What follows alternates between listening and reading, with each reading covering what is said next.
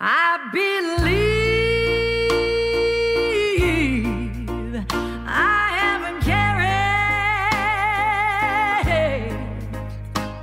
this. The song you just heard is called Release and Be Free, and it was written and performed by Kelley Hunt, a singer and musician based in Lawrence, Kansas. Hunt was first drawn to music at a young age and has been writing songs since she was a teenager. Through the years, she's developed her sound to uniquely fit her while remaining steeped in blues, roots, and gospel traditions. Coming from a musical family, Hunt has learned how to defy the odds and hold on strongly to a lesson her grandmother taught her. If you're going to sing, do it with your whole soul. Hunt's music represents that sentiment. She is currently working on her 7th studio album, and in 2020, she began hosting connection concerts as a way to connect her audience with each other and her music. See a clearer way. My name is Brianna Childers. I'm a reporter for the Topeka Capital Journal. This is Music Memos. To face a brand new day. So I want to start by having you talk about your background in music, how you got started, and what kind of musician you are.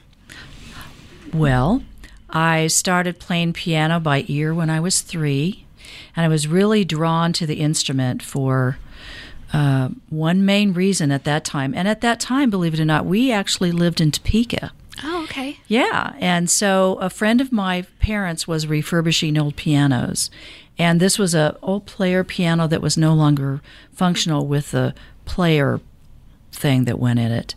And they rolled it into our garage, and I was so drawn to it, I couldn't keep my hands off of it. And this was an instrument that was really beat up, so my dad painted the whole piano kind of an antique white, and the black keys turquoise blue. So that sealed it for me. I had to play that thing. So I started piano at 3. I started piano lessons at 10, and I had to be talked into it. There's a song that I wrote called Queen of the 88s that came out in a live album that talks about that experience. But it really helped me to do that. The other thing that helped along the way was when I was in high school, I had an exceptional music teacher named Dawn Grant, who just passed away a couple of months ago, who helped me prepare to go to KU as a music major. So I sang in all the choirs, I was in the musicals, I was doing more advanced music theory, that sort of thing. And I majored in music composition at KU and minored in voice. At the same time, I was performing live, and I was writing songs from the time I was just a little kid. Wow. So it was really the songwriting that helped me understand this is what I want to do. I don't remember a time when I felt like I was here to do anything else. Between the piano and the songwriting, those were really my big loves, and those are the things that have been consistent throughout. I eventually, got up the courage to sing in public when I was a teenager, and it took a little doing. But I'd say most of my career as an adult has been centered around writing almost everything that has been recorded and released, playing piano, singing it, obviously. Mm-hmm. I also play guitar, so I haven't ever recorded with me playing guitar except for The Beautiful Bones, that CD, and that particular song I actually played acoustic guitar in it. So okay. So I've been touring internationally for over 2 decades and recording. The first recording of mine of all my own material was released in 1994. Okay, that's awesome. So I have been around the block, and I'm still on that block. Yeah, well, that's great. That's great. So, and tell us, for the people listening, what kind of musician you are. What kind of musician I am? In terms of what kind of music you play. What kind of music I play? Well, I play, 99% my own songs. And I was so influenced by so many different types of music growing up, everything from gospel to Motown to roots music, kind of that Americana style, and R&B. So, when I was younger, hearing every kind of music you can think of, thanks to my parents and my older brother and sister, it was a subliminal process that was almost seeped in through my bones. Yeah. So there's a real roots quality to the way I tell a story with a song. Mm-hmm. And it's not contrived, and I don't think about it, but it just kind of naturally has come out that way. So in some circles, it can be hard to pinpoint, where I get airplay, and I'm described as a blues artist mm-hmm. or a Americana artist or a, who knows, boogie artist or something. But that's a natural process, and I'm okay with that. I just have to embrace who I am as an artist, and a lot of that has to do with my writing. Yeah. I want to talk about you growing up or being born in Kansas City. How long did you live there for? We were in Kansas City, I'd say, 3 years or so. My parents are both from Kansas City. Okay. And I still have family there. And then they moved briefly to Topeka for a job that my dad had. And then from there, we moved to Emporia, Kansas, where I grew up. Okay. And so my roots are really deep into Kansas City style music because that's where my parents are from. And they both still love music and play it all the time in the house. So in our household, we heard everything from, Jay McShann, the piano player from Kansas City, to Big Joe Turner. I also had, at one time, family in New Orleans, so I seeped in a lot of that. But there's a natural feel to some of that roots Kansas City music that, again, it was through osmosis. I soaked it up. And it sounds easy to play until you try to play it. Right. Yeah, so when I recorded the first record out in Los Angeles, a couple of those songs had that feel to it. Mm-hmm. And I realized at that time, not everybody's familiar with it, and how lucky I was to have grown up with that. Yeah. So did you ever get to kind of dive into the music scene in Kansas City? I mean, have you played a lot of shows there? What has been your experience with the music scene in Kansas City? Mm-hmm. Well, I have played in Kansas City for many, many years, starting back in the 90s. There used to be a place there called the Grand Emporium that I played. I played all of the blues festivals there. I go back, I've played the Folly Theater several times, Uptown Theater. So, and we have, like I say, friends and family there. And I've worked with several Kansas City musicians, especially horn sections that I brought in for live shows, and some singers there that can come and do background singing for me in live shows. I until the pandemic hit, I toured all over the world. So I didn't get to play, at a certain point, I didn't get to play in Kansas City as often as I did when I was first touring in support of that first record. Right. But I would always come back at least a couple times a year. And personally, I can't wait to be able to do that again and to be able to tour again. Mm-hmm. Who have been some of your biggest musical influences in terms of national artists and then local musicians? Well, I'd say one of the big influences from this region was Jay McShann on piano. His style, the way his left and right hand worked independently of each other.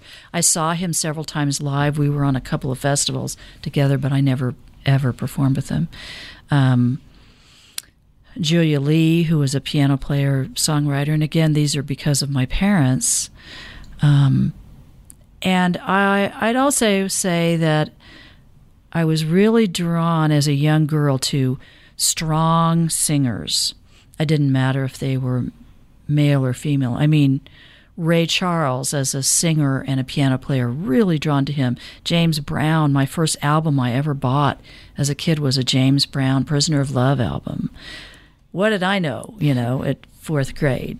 And also the gospel roots side of things, Mahalia Jackson from New Orleans, Professor Longhair with his piano style, and his way of playing with the rhythm on the piano was really interesting to me. Mm-hmm. But in other genres, I was very drawn to songwriters, everybody from, Bob Dylan to John Prine to Carole King to somebody that was telling a compelling story when I was a little kid.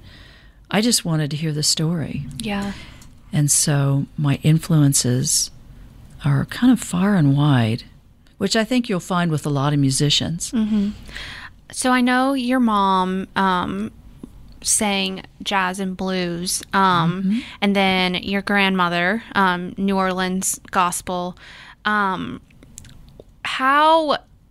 up, how did they influence you, and how were you able to take pieces of their sound and incorporate it into yours, but at the same time make it your own sound?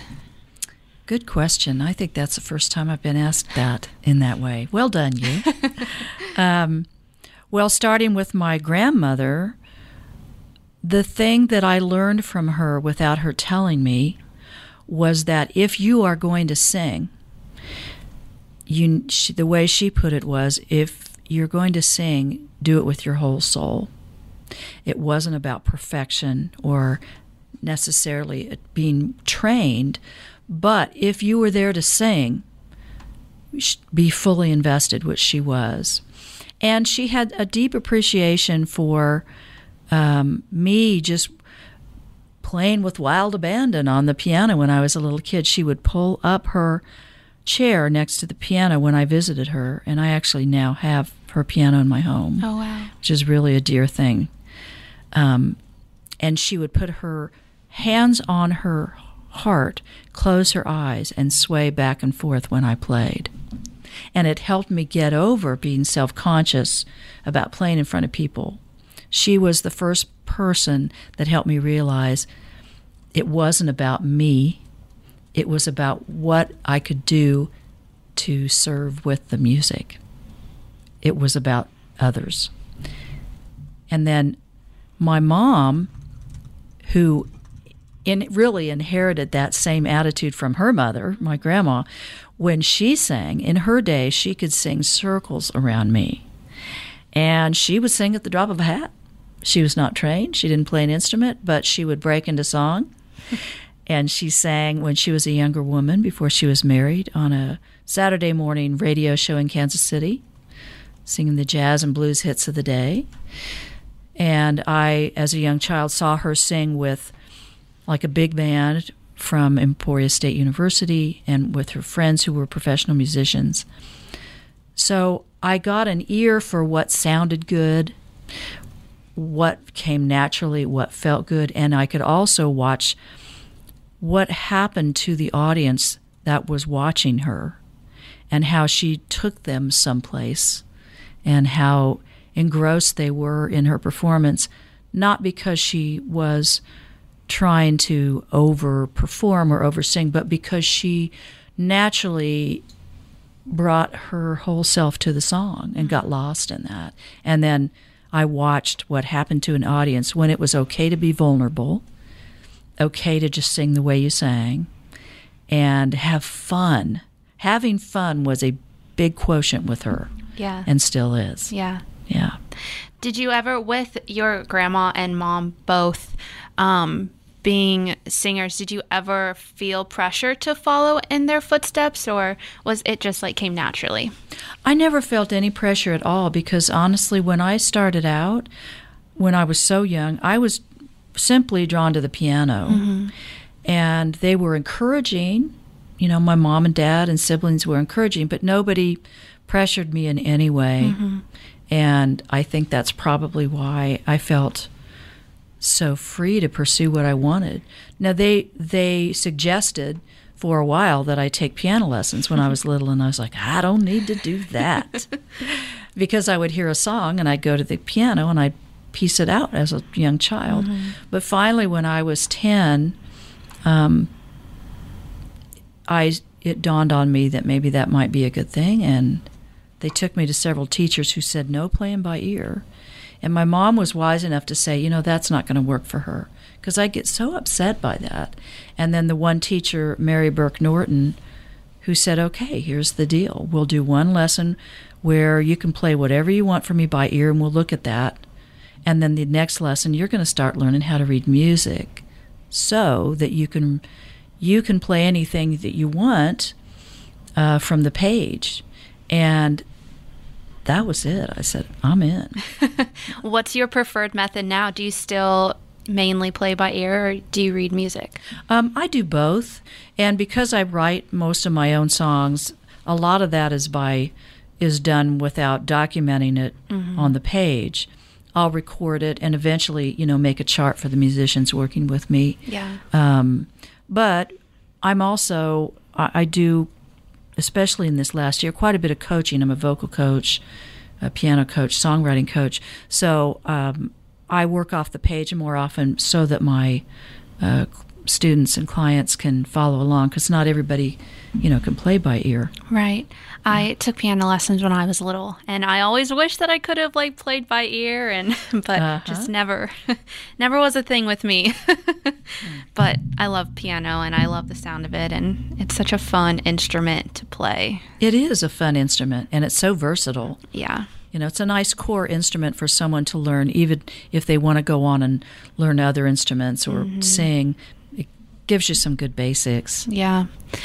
So you, I know that you make music, going off of your biography with its righteous roots intact, that also crosses boundaries, and you have an open-minded, exploratory attitude, and you take on social and political issues. Can you talk a little bit how you developed that sound and how you incorporate that into your songwriting?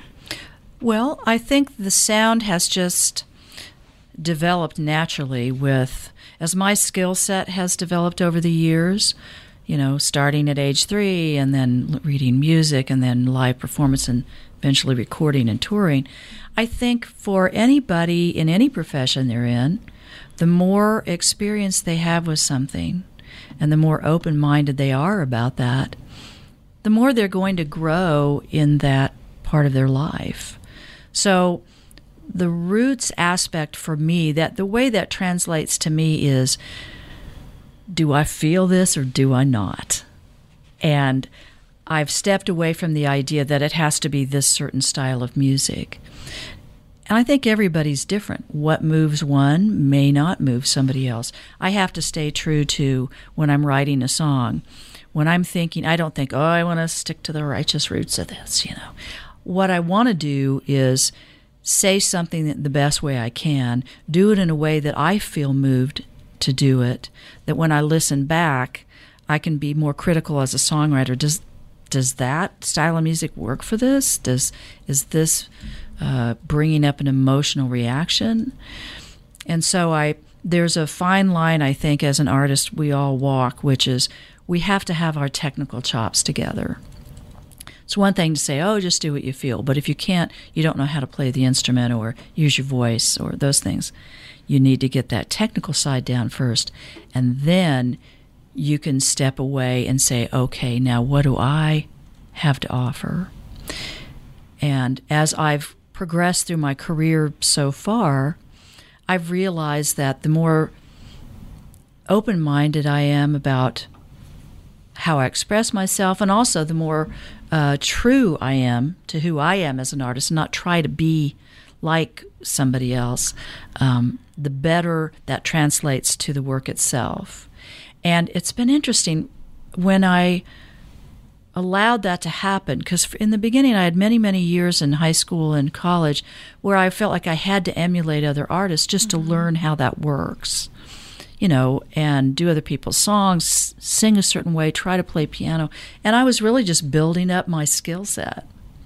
And when I was willing and ready to say, I can't keep learning, of course, just like a baseball player who has a coach, through their career, I always want to expand as a player, as a writer, and as a singer. But I have to do it in a way that is authentic to me. Mm-hmm.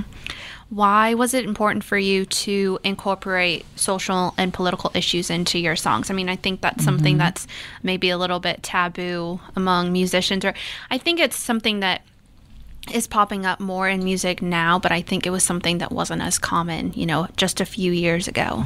Right. Great question. Well, I think that what happens in the world around us affects us all. So when I was first starting out, when I go back and listen to that first album, what was affecting me at that time were personal relationships and personal growth, and some retrospection about what was happening in my life at that time. And that's been a thread that's gone throughout. But as I've matured and lived through more things, now as I look at the world around me and I see how, not just that I'm affected, I'm not there to tell somebody what to think or what to do. I'm not. I'm just there to bring my perspective and my take on what's happening in our world, because I realize that it's on my mind. It'll come out almost subliminally as a songwriter. For example, there's a song that I wrote a while back that we released as a single, I think 2 years ago. Is that right? 2 years ago, called Stand Up, Stand on the Side of Love. And I had written it for a benefit for a friend of ours who was going through some cancer treatments and needed some help. So a bunch of musicians, Kansas City musicians, and I got together, did a big concert, raised a bunch of money, had a bunch of fun.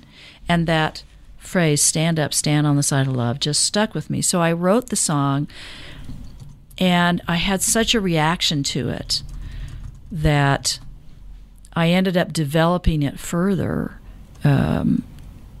And yeah, there are some pretty direct commentaries on what was happening in the world a couple of years ago. And there are some general things that I think we all experienced around the world. So it was interesting to play that song live in all kinds of settings with all kinds of people with different backgrounds. For the most part, it got an extremely strong positive reaction. And we released it as a single, and we, proceeds from that, and we had some T-shirts made that has a woman standing in a voting booth, says stand up, and proceeds from that went to League of Women Voters. I never once in the song said, hey, I want you to do this, or you should vote for that person. It was commentary, and,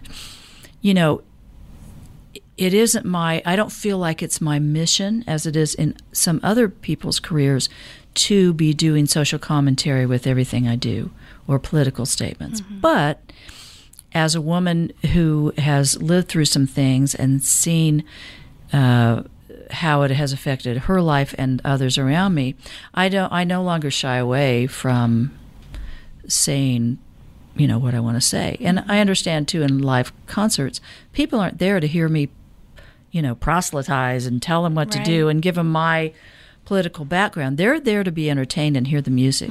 If there's a song recorded a few years back on one of the albums called Emerald City, and it was all the metaphors were from The Wizard of Oz, and they were a commentary on the Iraq War. Not once did I say the Iraq War, or I'm against this, or I'm for this. We had family members who were there fighting, and we were brokenhearted. But that song came out, and when we played in Europe, it was more understood at the core what I was trying to say there. Wow. Than it was at home. Yeah. It sounds like a hard rock, and says I live in the Emerald City, everything's shiny and new, and but I didn't. But it came out in a way that was authentic to me. So it's not like every song I put out, I'm thinking, okay, I'm going to talk about this, that, the other. I have to let that go and see what happens naturally. Right. And I'm very interested in how we're all affected in our world by what's going on. And sometimes it comes out with a political view. Yeah. Well, speaking about what is going on in our world, obviously COVID-19 has drastically changed how musicians are able to get out in front of a live audience.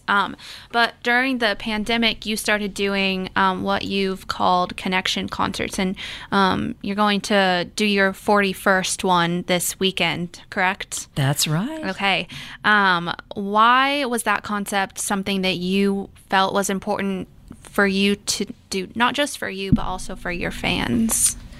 Well, back in March of 2020. Gosh, it's hard to imagine. It's almost a year ago now.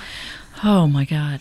I remember we had just gotten news that tour dates for my band, who is based in Chicago, and I were postponed. Mm-hmm. And then as the week went on, they were canceled. And then as the weeks went on, the tour that went throughout the whole year started to be rescheduled. And we could see plainly, I say we, my husband, business partner, and manager, Al Berman, and I have worked together for over 25 years, we could see the writing on the wall very early. Okay, this is what we're facing, and it's going to happen now. So I just woke up with the idea that I wanted to do a Facebook Live concert. I hadn't done those before last March. And so Saturday, March 14th, I remember that. So about 3 or 4 days, I think, prior to that, I said, Al, I'd like to do this, but let's set it up like a concert. Not I'm just going to come on and, play a couple songs and focus on how wigged out we all are. But if I can't go do my tours and none of my peers can, and national artists are canceling for at least 6 months at that time, and possibly a year, our audiences can't go to anything either. So how can we bring, without my band, by myself, like an hour-long concert live online, let people know about it, and just do the best we can, And we talked it through, and we said, okay, here we go. We planned out the songs I was going to sing. At that time, all we could do was just put up out in our studio my iPhone, and I played and sang. We ran it through a little PA that was off camera, and that's what we did. We just went live, and I said, hey. And then Al got the idea, which I love, to call them connection concerts. We were all feeling disconnected and isolated and scared.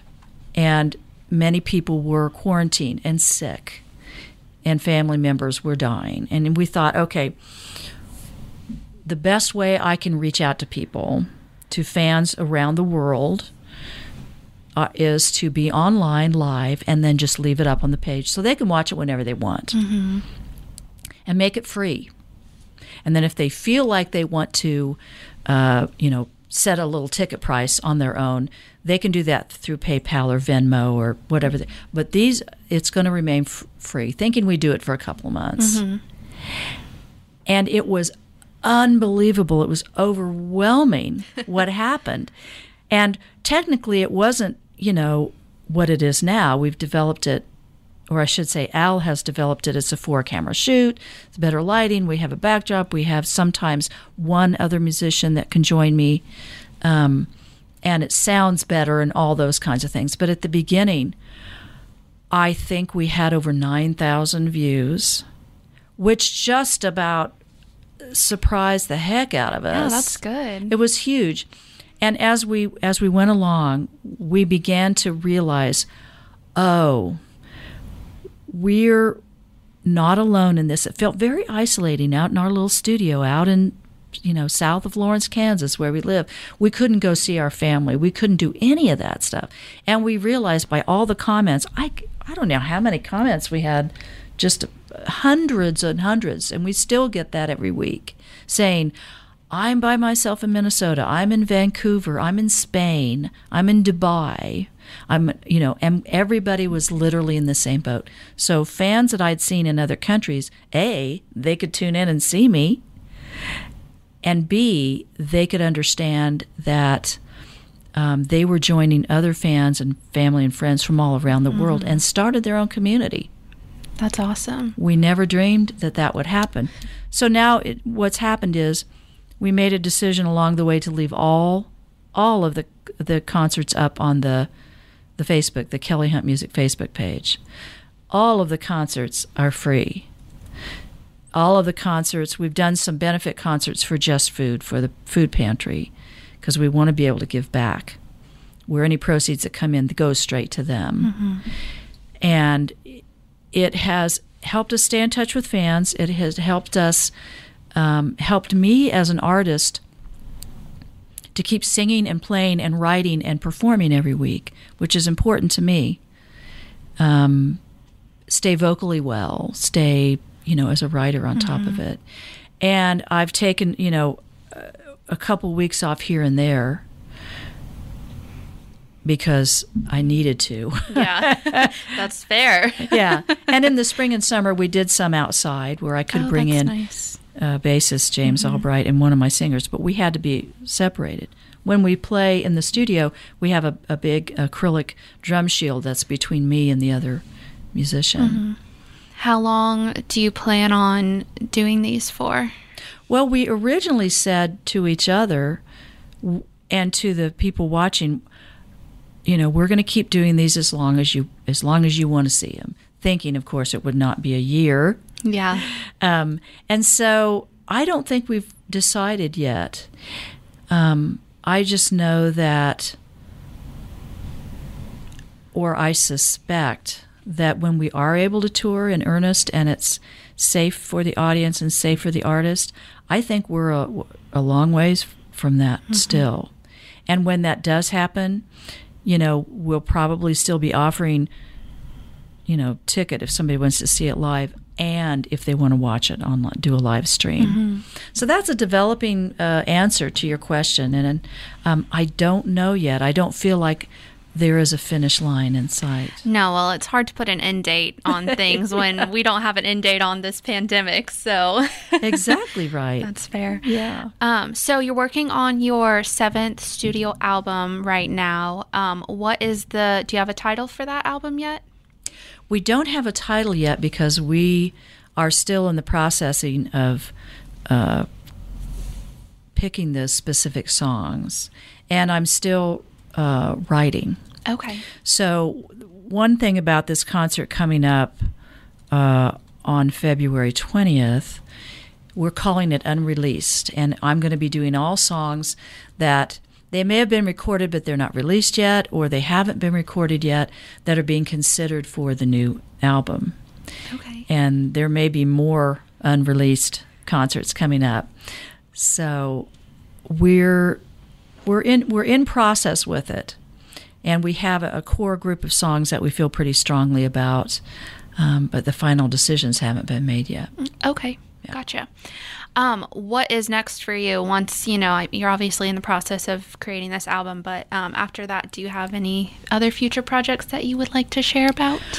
Well, yes, actually I do. I've been approached about a play called Rooted by a playwright who actually now is based in Topeka, Marcia Spolska.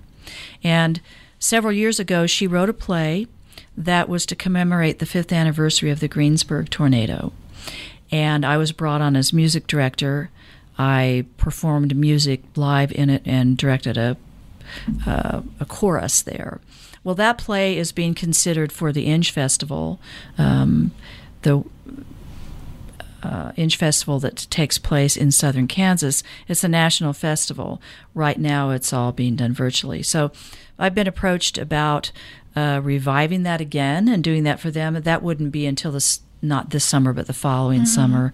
I'm also obviously working on the 7th album. I'm writing, not continually, but on a regular basis, just to see, what happens from that point on. And I also do some other collaborating with other artists where, for example, Duke Robillard, who's a well-known Grammy Award-winning guitarist, is based out of on the East Coast. He's had me be part of a couple of his records, and I don't know that he and I will collaborate again, but other artists have approached me about the possibility of not necessarily writing for them, although I did some of that for Duke, but playing piano or singing on their projects. So I'm open to what's next.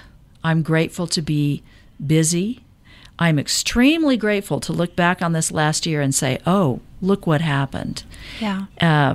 When it began, in a fear-filled way of the unknown, and, when somebody's livelihood and living is suddenly snatched away from them, in the matter of hours. I never would have dreamed that this year would have been so uplifting, so much fun, and go forward in the way it has. I'm really looking forward to hopefully getting back together with my band, but they're in Chicago, so yeah, we'll see what happens. Yeah. Hey everybody, Blaze Mesa, host of Our City here. Listen every week as I bring you local government stories that you need to know. When was the last time you heard from the Shawnee County Commission or Topeka City Council? Luckily for you, I hear from them weekly. Listen every week as I bring you the voices of your locally elected officials. That's Our City, wherever you get your podcasts. New episodes out every Monday. So this is the portion of the podcast where we're going to insert a couple of your songs that you have created, but we're going to have you explain the songwriting process behind those and any other type of process that went into creating that song that you want to talk about. But let's start with The Beautiful Bones. What album is that on, and what was the songwriting process? Okay, great. The song "The Beautiful Bones" is the title song for the album "The Beautiful Bones," and just weeks before we were getting ready to go to Nashville to 1610 Recording Studio to make the record, we still didn't have a working title for it yet. We always record more songs than we need, pick what we think is the best work, and see what fits together the best. But a few weeks before that, I was surprised at Christmas by my husband, Al, and two friends, Jane and Lee, with an acoustic guitar that I just loved. I didn't know I was going to get. It's a beautiful Taylor guitar. And one really cold winter morning, I was sitting in my kitchen playing this guitar and looking out our window at the snow, and I think it was about 14 degrees, which would seem, balmy right now. Oh, yeah. It's like beach weather. It's like, let's go swimming. And looking at the bare branches of the big silver maple tree that's outside of our window. And I literally was just playing this guitar, kind of getting used to it and getting next to it. And this song, The Beautiful Bones, started to write itself. The truth is, this song was probably written in about 20 minutes. Wow. And the imagery that I was seeing of the, what I call the bones of the branches and the tree, was what sparked that. And then it was also an underlying thought, almost subconscious thought of concern for our world with climate change and how are we taking care of our planet. And Al had been out, I don't know if maybe shoveling snow. When he walked back in, I said, hey, listen to this. And he just sat in the kitchen. I played the song to him, and we both just said, oh, there's our title song. And the idea, the threads of thought around that, how can we take better care of each other, our world, what's next for us, how can we appreciate what we have, became the theme for the album. And that's the first time it's happened that way. That's awesome. And I have one more thing to tell you that's kind of fun. When we went into the studio to record it, well, actually, that's about a different song. I'll save that for the next thing. I'll just say it was really fun to take that particular guitar to Nashville, take it into the studio, and be the one that actually played that on the record, which right. I had only played piano up to that point. Right. So.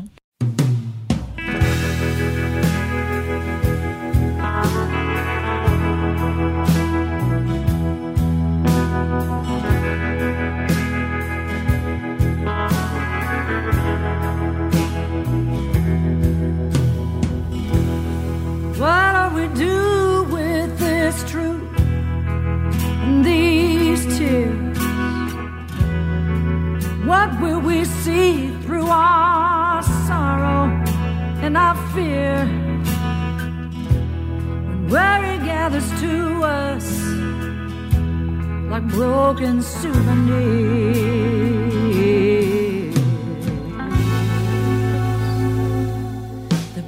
beautiful bones of the world we live in,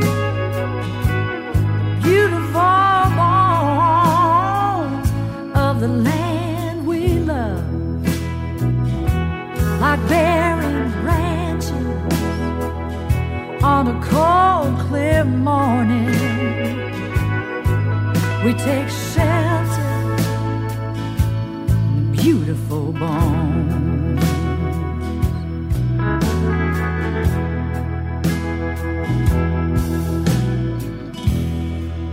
All that we cherish will dissolve and melt away. All decoration and adornment will decay. What are we left with when we cannot find our way?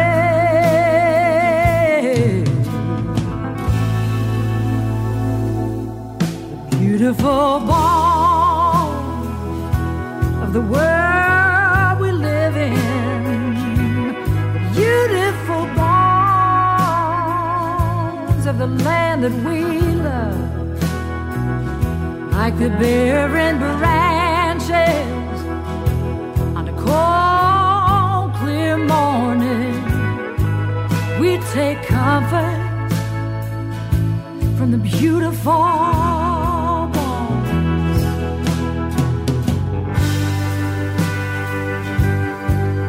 Beautiful bones.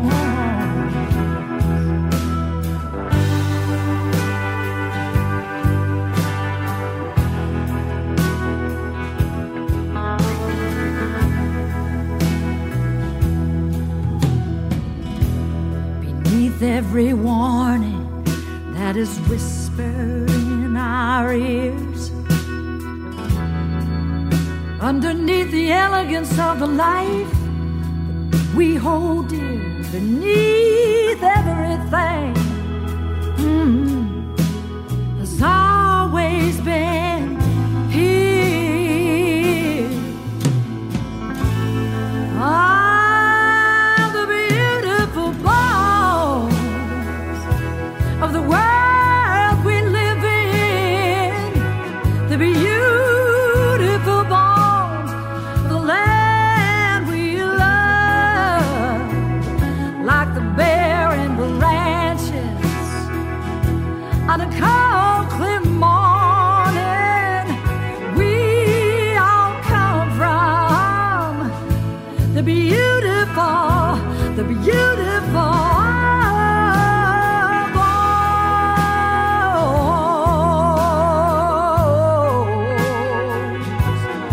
We all come from the beautiful bones.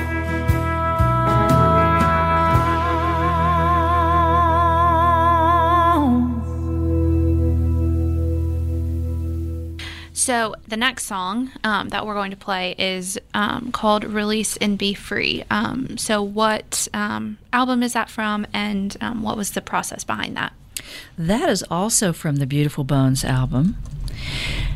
And that song, I think, was really informed stylistically and specifically by the music that I heard my grandmother sing, gospel, older style gospel. And it was also, I think, informed by the idea of one way we can take care of ourselves is to let go of what isn't serving us anymore.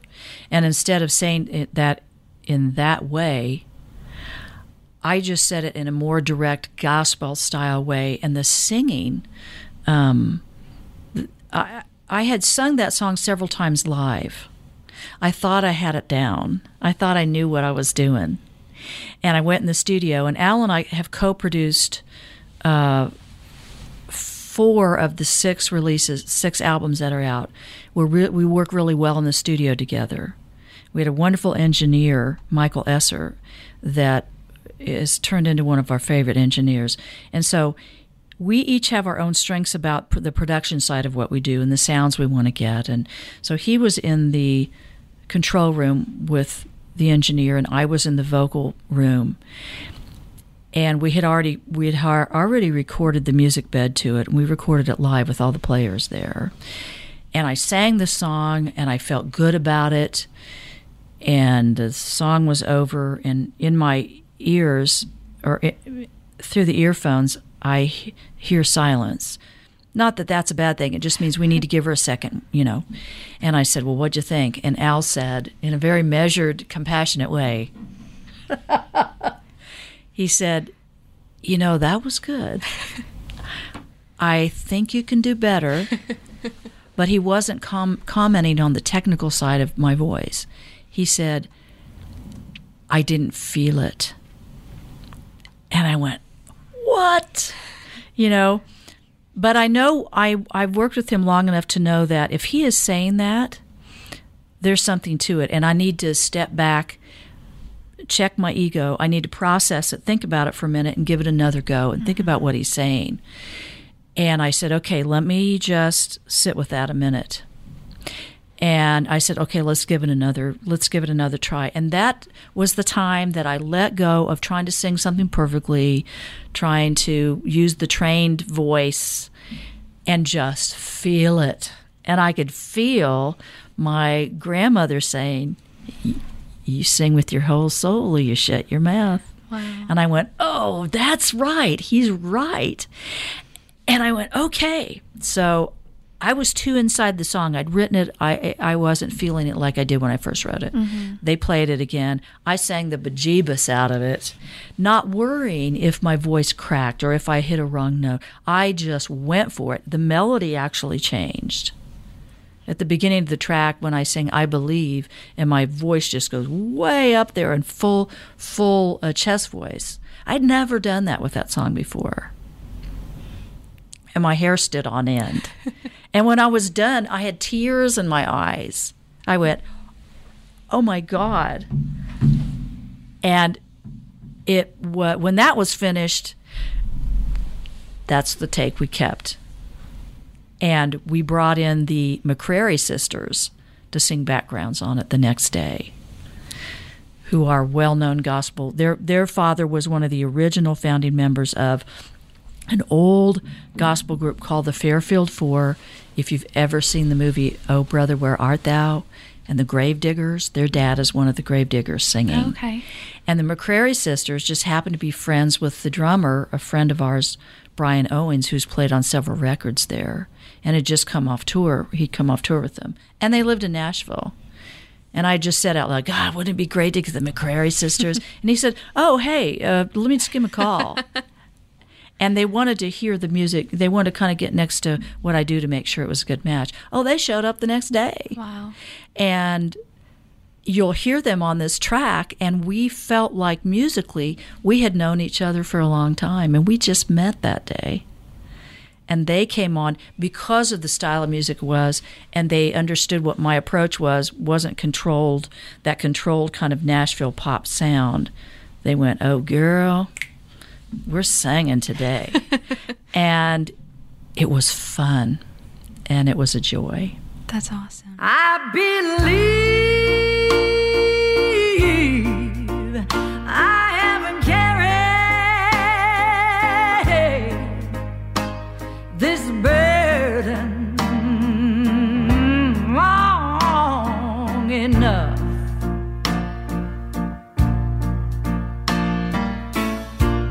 My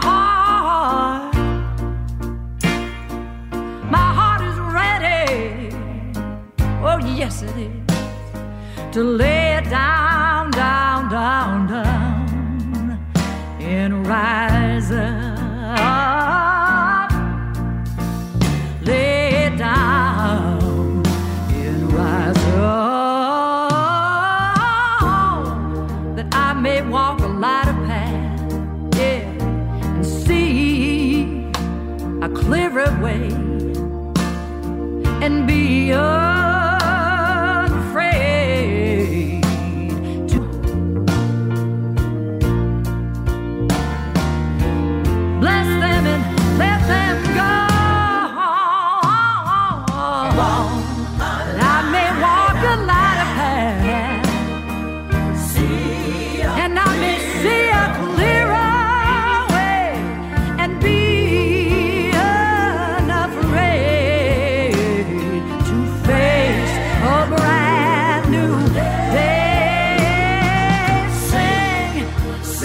my truest song and know just what it is to release and be free. Oh, may you walk the light of path. May you see a clear way. Oh, may you be unafraid, unafraid.